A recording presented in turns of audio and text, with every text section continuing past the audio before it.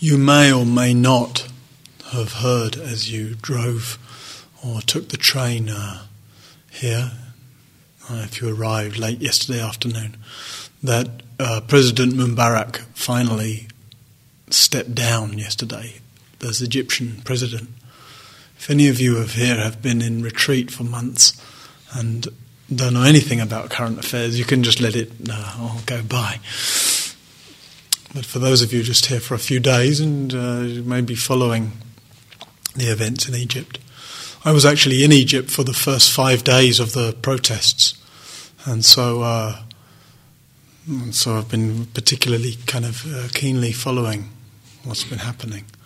And I was very much struck when I was there by a very gracious quality to people's actions and hopes, and in fact their relationship to the regime, which they were very, very fervent and committed to changing. I was speaking to someone there about it. They said, "We don't want to humiliate Mubarak, and we don't want to punish him. We just want him to go." And there's a very gracious quality to that. And after 18 days of those protests, the regime dissolving and all the demands that the protesters had been making, that have been addressed by the army yesterday and today, and of course it continues to unfold. So we see there in the graciousness, and if you follow it, many of the actions are very steadfast, non-violent for the most part, gracious, as I said. These people really, and many of them, making a stand for freedom. And just reflecting on that today and following the news. And the relationship to our endeavours here, which of course in a very different scale and a very different context, but nevertheless inviting some of the same qualities. Inviting us, in fact it's exactly what we're doing in some ways here, is making a stand for freedom. The willingness to be steadfast with ourselves. And sometimes meeting our own mind can feel like facing up to a dictator. The rigidity of the dictates of how we describe ourselves to ourselves, how we describe what should be happening, how I ought to be, or what others ought to be doing. The tyranny that we sometimes live under of our own complaining, controlling,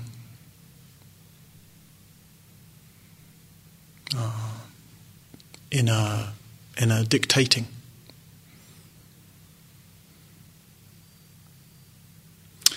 So we're invited to make this steadfast stand for freedom. We're invited to bring these qualities of graciousness, gentleness, kindness, forgiveness. We've been speaking about as an open, receptive relationship, a connected, curious, caring relationship, a loving relationship to what we're meeting. In the name of freedom, in the name of this vision, this intimation, this possibility of living free from inner tyranny. This possibility of meeting life fully and freely, graciously. In discovering, cultivating, we could maybe more accurately say uncovering the capacities for a real responsiveness to life.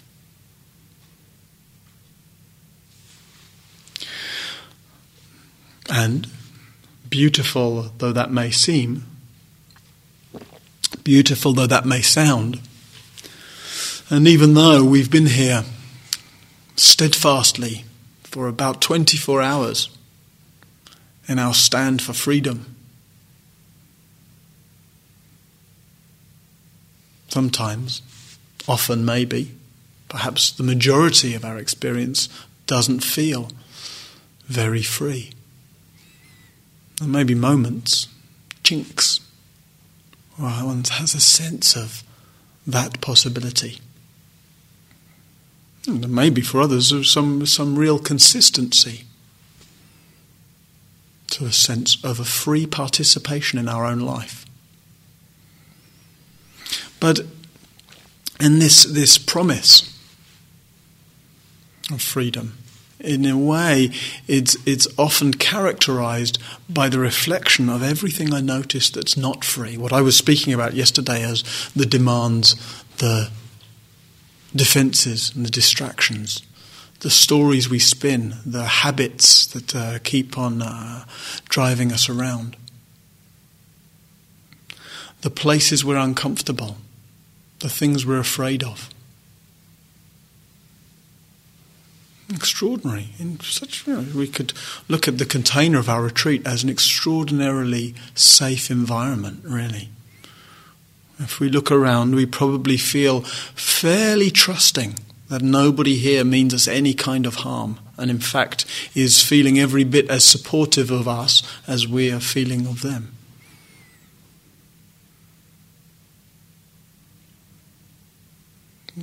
It would be hard to find anything if we take a little step back from our own psychology and our own patterns and our own kind of inner dialogues and dramas, we might easily recognize, there's nothing here for me to be afraid of. And yet, often, if we start to look really carefully, we find our inner lives quite characterized by fear. The states of mind that we're afraid of, the emotions that we're afraid of, the physical experiences that we're afraid of. It seems like there's quite a lot of body and heart and mind that we're afraid of being contacted with, that we're afraid of being in contact with. You might notice when there's physical discomfort in meditation, how we get quite worked up about that. How what's essentially a play of heat and pressure and tingling maybe going on in shoulders or back or knees or somewhere.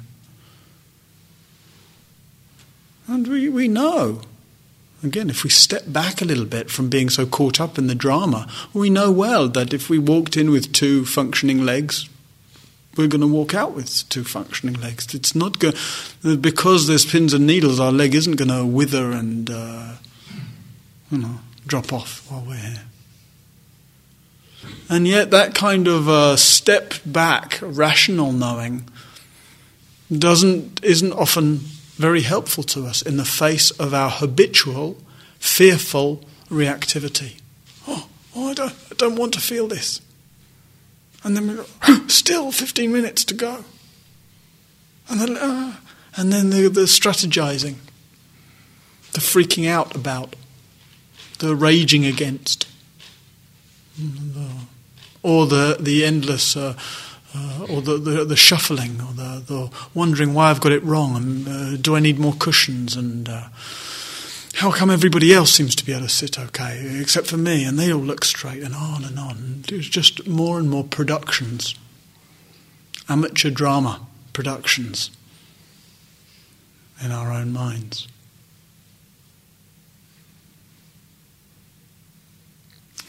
The fear,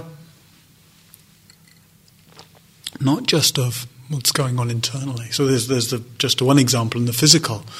Could no doubt explore all kinds of other fears around our emotional life, and the contact with sadness or hurt or confusion or other states. You can pick the one or more that particularly incites your resistance, difficulty, the things that seem unacceptable for us to experience, whether that's physical pain or emotional pain. And similarly, out there, with others, how much energy often is taken up with some kind of the fear of what he or she or they might think. It's kind of strange, one, because we have no idea. One of the great reliefs of being in silence together. We don't know, and we're not going to know what he or she or they think. And really, what he or she or they think has no bearing on the movement of my life. And yet, again, just to explore and find your own doubts and hesitancies and worries and fears. Either caught in those, might be just serving ourselves at lunch, a big spoon. Oh, what will they think? Will they think I'm not an equanimous, peaceful, non-attached yogi? Or sometimes because it's so uncomfortable to be in contact with that kind of fear of other, what they might think, there's a kind of belligerence against, I don't care what others think. But whether we feel subject to the fear or in conflict with, I don't care. In either way, we're under the sway. So often, if we look carefully, and of course these are maybe small fears, but this is the place where we get to work with small fears. As well, sometimes there's big ones. But meditation in many ways is like putting our life under the microscope. So that these small fears, the things that are maybe going on moment by moment, daily in our lives, that flip through, and in our partly demanding, partly defended, partly distracted state, we don't even notice the passage of these things. And yet as we put them under the microscope, these small details, our moment-to-moment mind states, our moment-to-moment interactions with others, even in the silence, like in the way I was just describing in the lunch queue, start to stand out to us. And what we're seeing is the patterning of our minds. What we're seeing are the things that drive us, the things that constitute our habit patterns. And we also can see how we can invest a lot of energy in trying to hide from, trying to avoid what we're afraid of. Very understandably, because the message is, what I'm afraid of is somehow, the very fear of it says it's something terrible, it's something unacceptable, it's something unexperienceable, it's something that'll somehow consume me, swallow me up. We know that actually really meeting that physical discomfort in meditation isn't really going to swallow us up. We know that if somebody has a judgmental thought about us and how much onion soup we took, it's of a complete negligible significance in our life. And yet in those moments, caught in the grip of fear, we want to avoid that self-image. Don't want to confront the thought of myself as greedy, or the thought of the perception of the other of me as greedy, or whatever it might be. It's a tiring life. It's a tragic life, wherein so much energy is expended in trying to avoid what we're afraid of.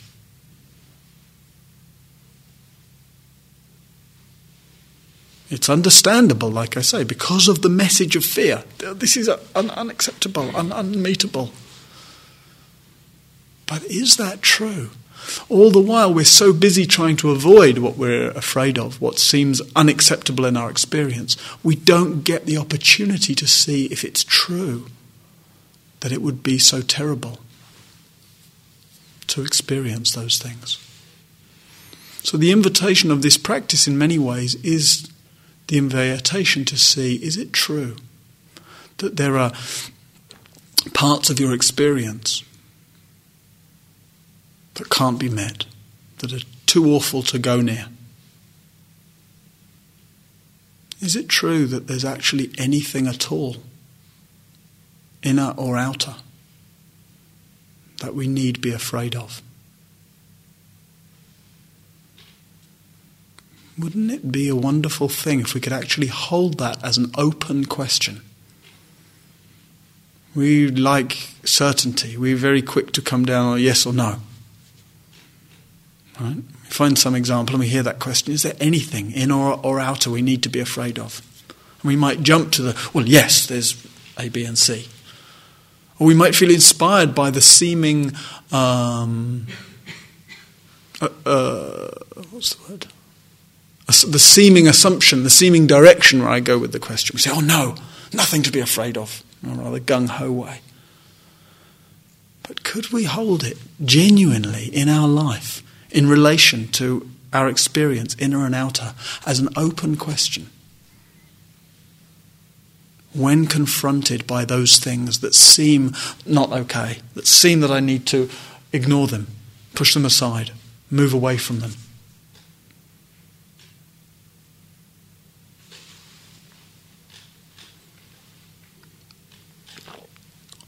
One of the greatest gifts that I feel I've understood from this practice is that the things that seem most unacceptable in my experience, the things that seem most not okay about me, the things that seem least appetizing, most repulsive, most painfully contrast with the self-image I'd like to keep propping up of myself, are the things that bear the greatest fruits. To turn towards the things that were in the energy to deny, avoid, hide from, is the greatest. It's the turning towards the places where that reaction is the greatest, is what seems to free up the most inner space.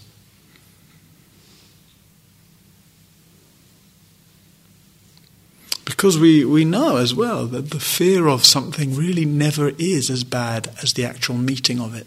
It's like when you're inside and it's raining and you look out and you see somebody walking through the rain and you think, oh, how horrible to be out in the rain. It seems horrible, right? You see, horrible. But when you're out in the rain, it's okay. It's okay.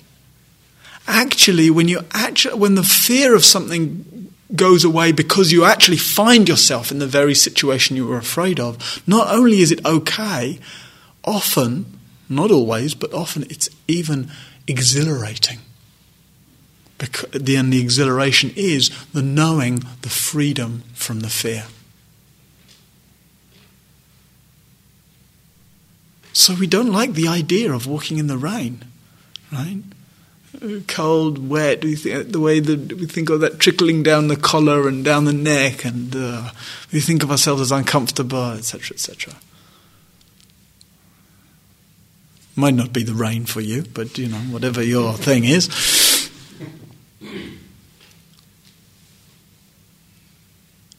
And yet the actual contact, the actual real contact with that which we've had a fearful kind of construction around, is very, very recognizable by the falsehood of the fear.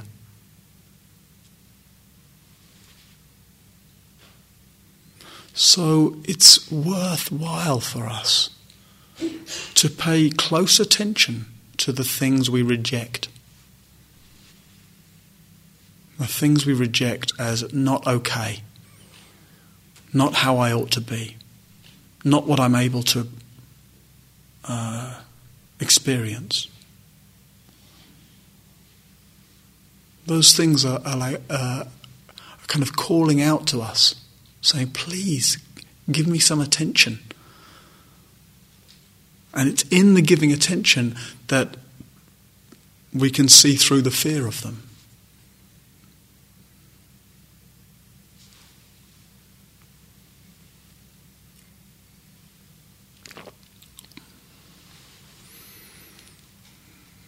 We have this vision, which we've referred to, which talks about the intimations of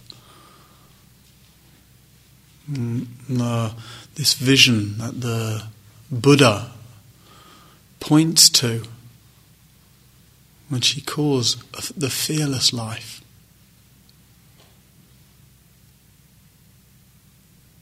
And we might just see for ourselves what our relationship is to a fearless life. A life wherein we don't need to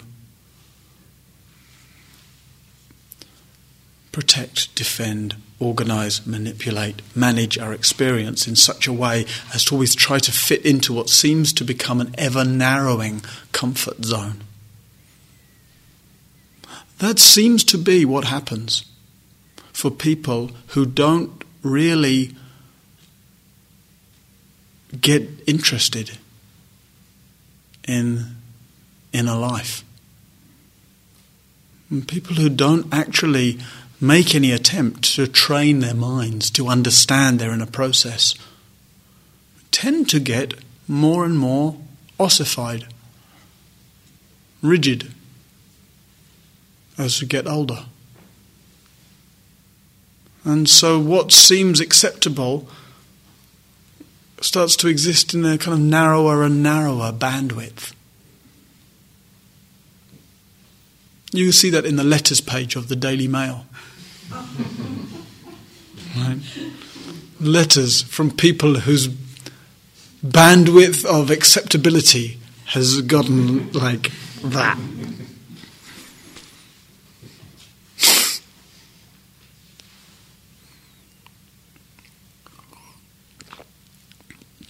And yet,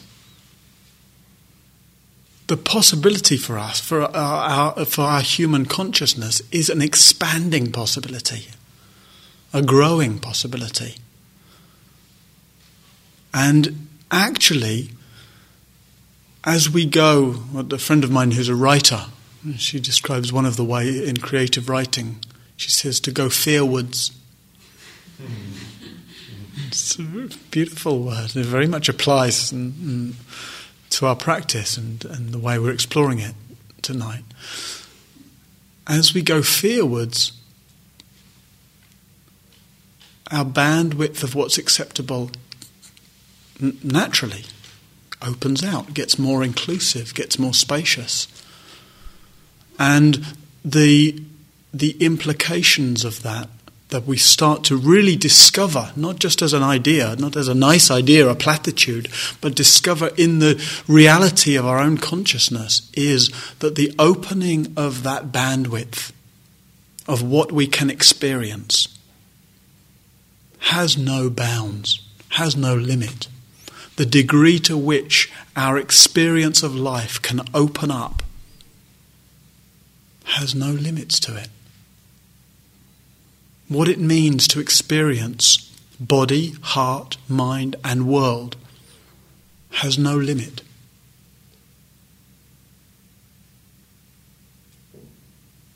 And really any aspect of that, any aspect of life that we really contemplate, as we explore it, it opens up.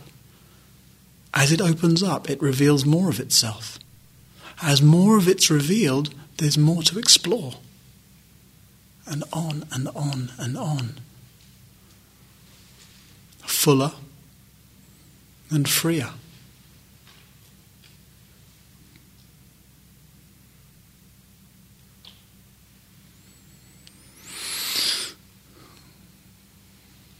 And so our life can begin to be more and more characterized by this opening bandwidth, this sense of more and more possibility, and therefore more and more freedom to move, more and more space. Less and less that we need to hide from, turn away from. And in fact, as that space opens up, the very mechanism of refusal, of, oh, that's not okay, starts to really stand out to us. We start to notice that something's weird, something's unnecessarily kind of messy when I start to go, oh no, that's not okay.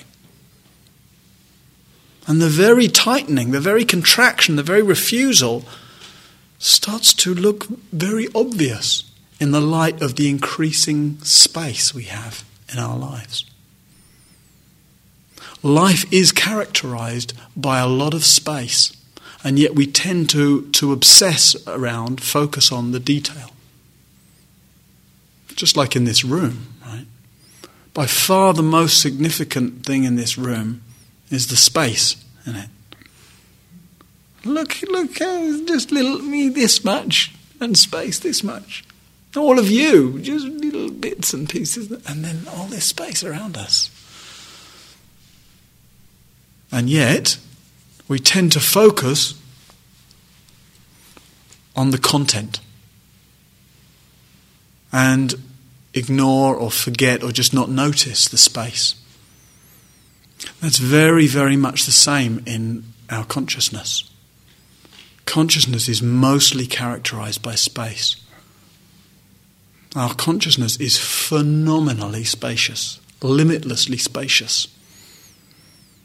And yet, oh, how we fixate upon the detail and the drama and the content. And so much so that our life seems so full of content that that's all there is. Or that's all there seems to be. And the content all seems to be about me. My life, my story, my work, my relationships, my partner, my problems, my history, my neuroses, my plans, my issues, my. And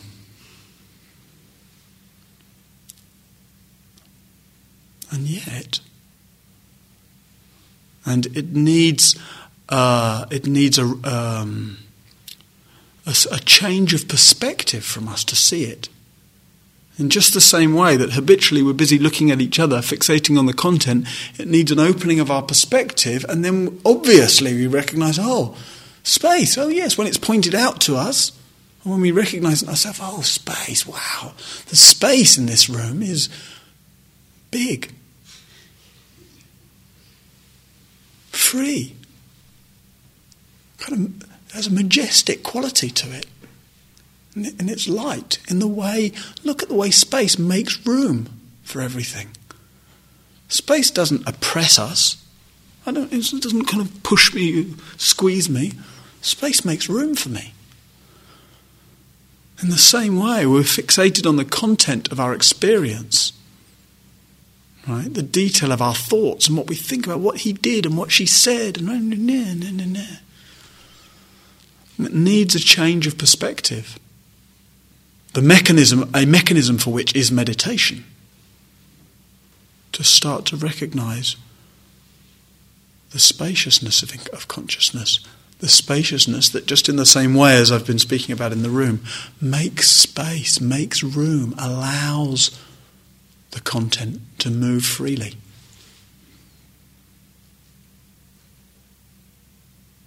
The free expression of bodily life, emotional life, mental life, sensory life.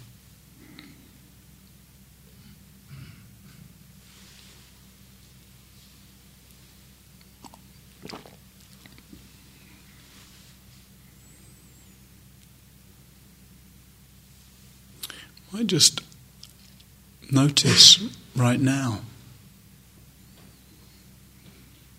the content of the moment.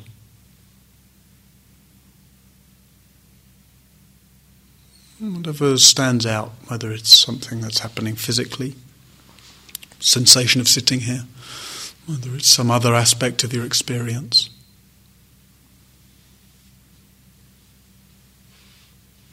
How do we notice the content of our experience?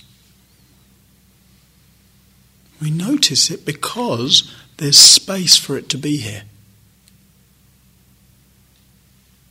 If there was only content, there would be no perspective.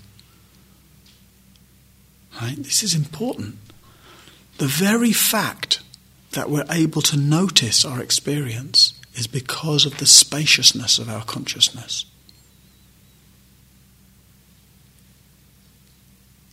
As we move our bodies, we're able to know it's moving. There's space for our body. As thoughts fire in our mind, when we're not just caught up in the story of them, we're able to notice, there's space for thought. There's space for our life.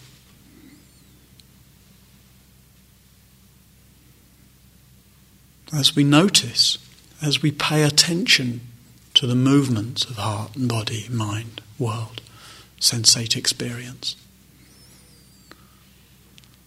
this space starts to characterize our sense of life more and more.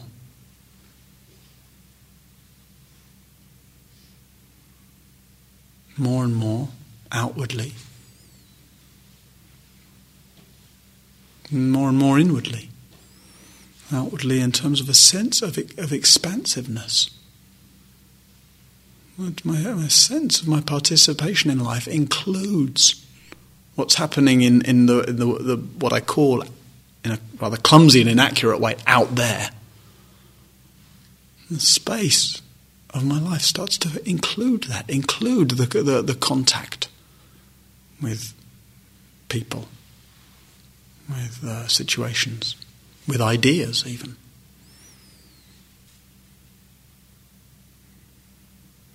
It's a relief. It's a great relief to feel more inclusive of life rather than defended against it. For our life to be a participation rather than a negotiation between me and you, this and that, here and there.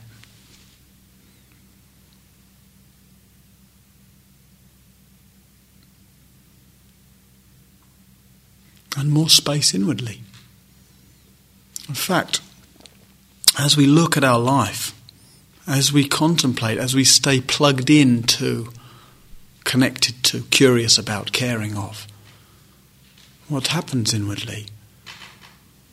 We find that the content, the stuff that used to seem to take up so much space, that this inner life that seemed to be busy, chaotic, contradictory, conflictual. Back into alphabets again. There's lots more C's there. As we start to find the space, the greater relevance of the space in our inner life, we find that the content really is quite simple to manage. The amount of time and effort that it requires, the amount of energy that it requires to manage the life of body, heart and mind, the maintenance of our lives and our relationships and our duties, the amount of energy that requires isn't really very much. That might come as a big surprise to us, because usually it seems to take up pretty much all our energy. If our sense of our inner life is one that feels, because we're solely identified with the content and the thought, feels busy, chaotic, and like all different things are clamouring for attention, that's a tiring and a tragic life. And yet, as we recognize the space of consciousness, wow, space is infinitely vaster than the content. Just like the space in this room is so much vaster than the space we take up. And even if we were to fill this room up with us, we just need to look out the window. Oh. It doesn't matter the degree to which we're engaged with life and engaged with content. However engaged that is, when our perspective is wide, vast, clear. Space is vast, wide, clear. Means consciousness is vast, wide, clear. Content is quite extraordinarily self-organizing when we give it the space to be so.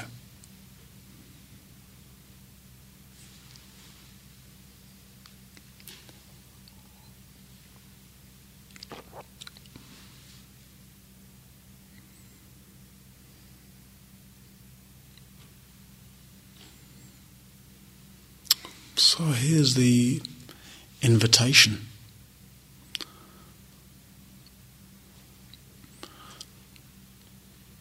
It's a nice idea to give space to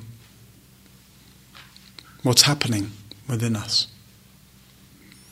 But it tends to be that the way that space gets opened up is by attending to the things that seem to take up the most space, to be the bits that,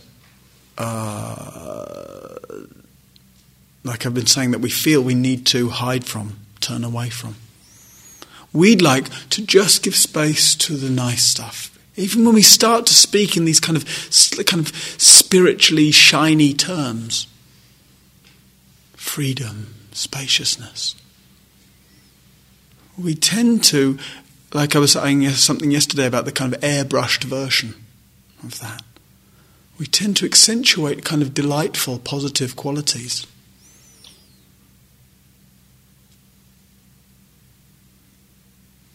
But it seems to be that we really discover space by seeing through the things that take up the most space, the things that we lock away, move away from, deny, avoid.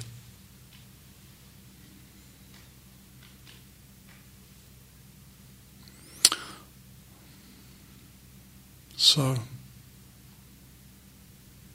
what are we willing to do? How steadfast are we willing to be in making a stand for our freedom?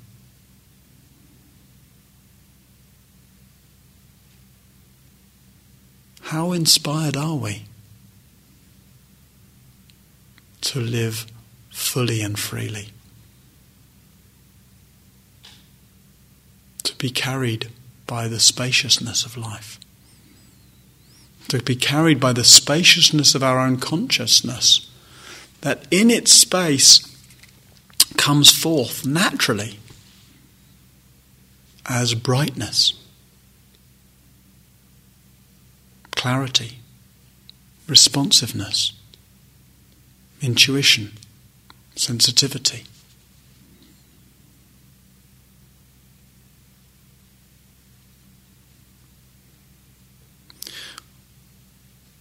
All we need do, really,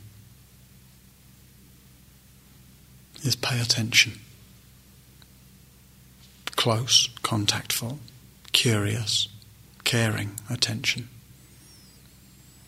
We don't need to go looking for the dark, scary places. We don't need to say, right, what did you say? Something about confronting fear. That's where it's at. Come on, then.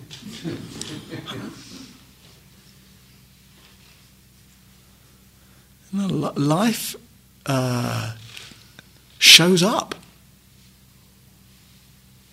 Life shows up in us sometimes there's moments of beauty, exquisiteness, expansion, appreciation, delight.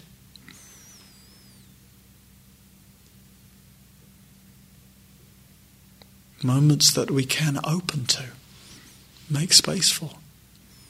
And sometimes life shows up to us with more challenge, presents itself as somehow something unmeetable.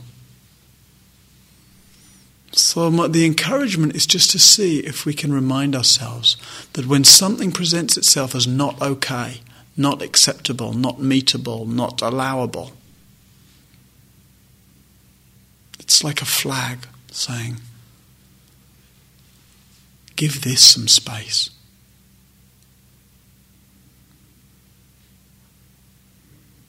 We'll never be sorry for making space in our life. We'll never be sorry for listening to our own hearts and minds.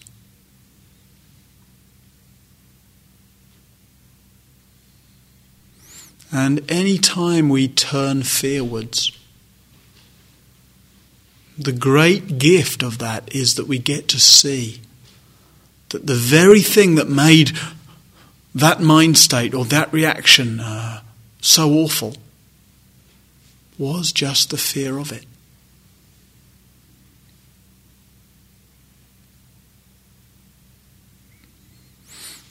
I heard a lovely talk once by Ram Dass.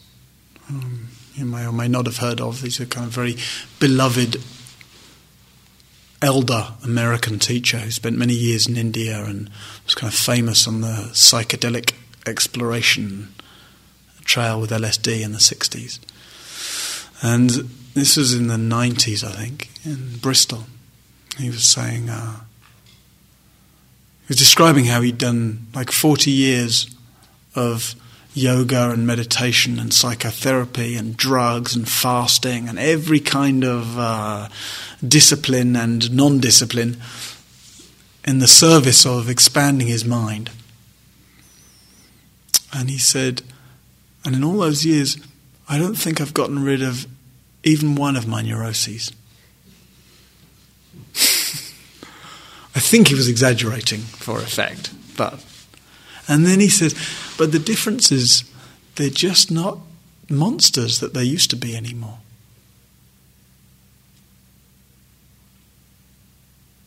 There's plenty of space for them. So then we see what seemed to be unacceptable. The view of ourselves as greedy, as stupid, as a useless meditator. The feeling of sadness or hurt or anger or confusion. Whatever it might be, you see those things arise in our consciousness. And we say, oh, that's what's here.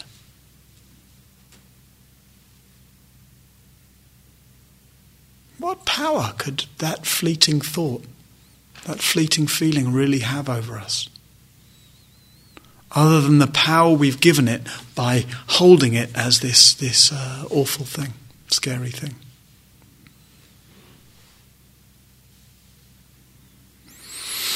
That's what I said yesterday about there being no wrong experience, no wrong feeling. Nothing we need to censor out of heart and mind.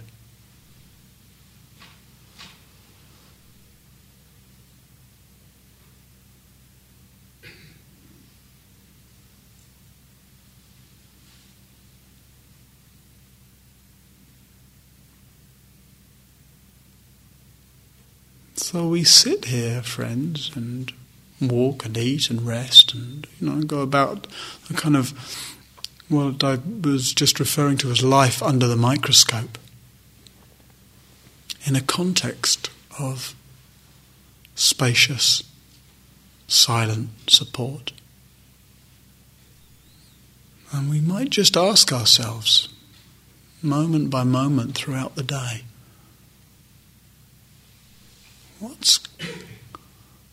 calling for attention?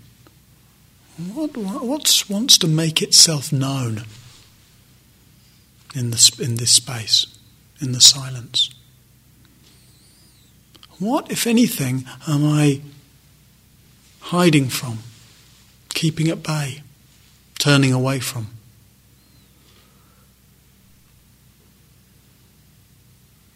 Because whatever it is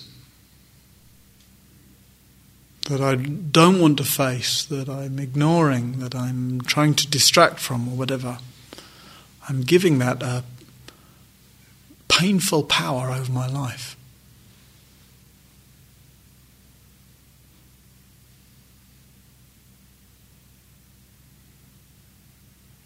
So, may the space in our life open up, so that the details and the dramas are revealed really just as specks, as dust motes in the sunlight of our consciousness, coming and going, arising and passing, so that our heart and mind and body and all the life of that can have its free expression. Life has room for us. Our consciousness has room for whatever shows up.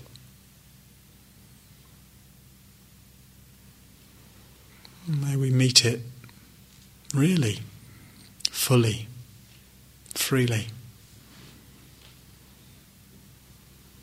May we stand for freedom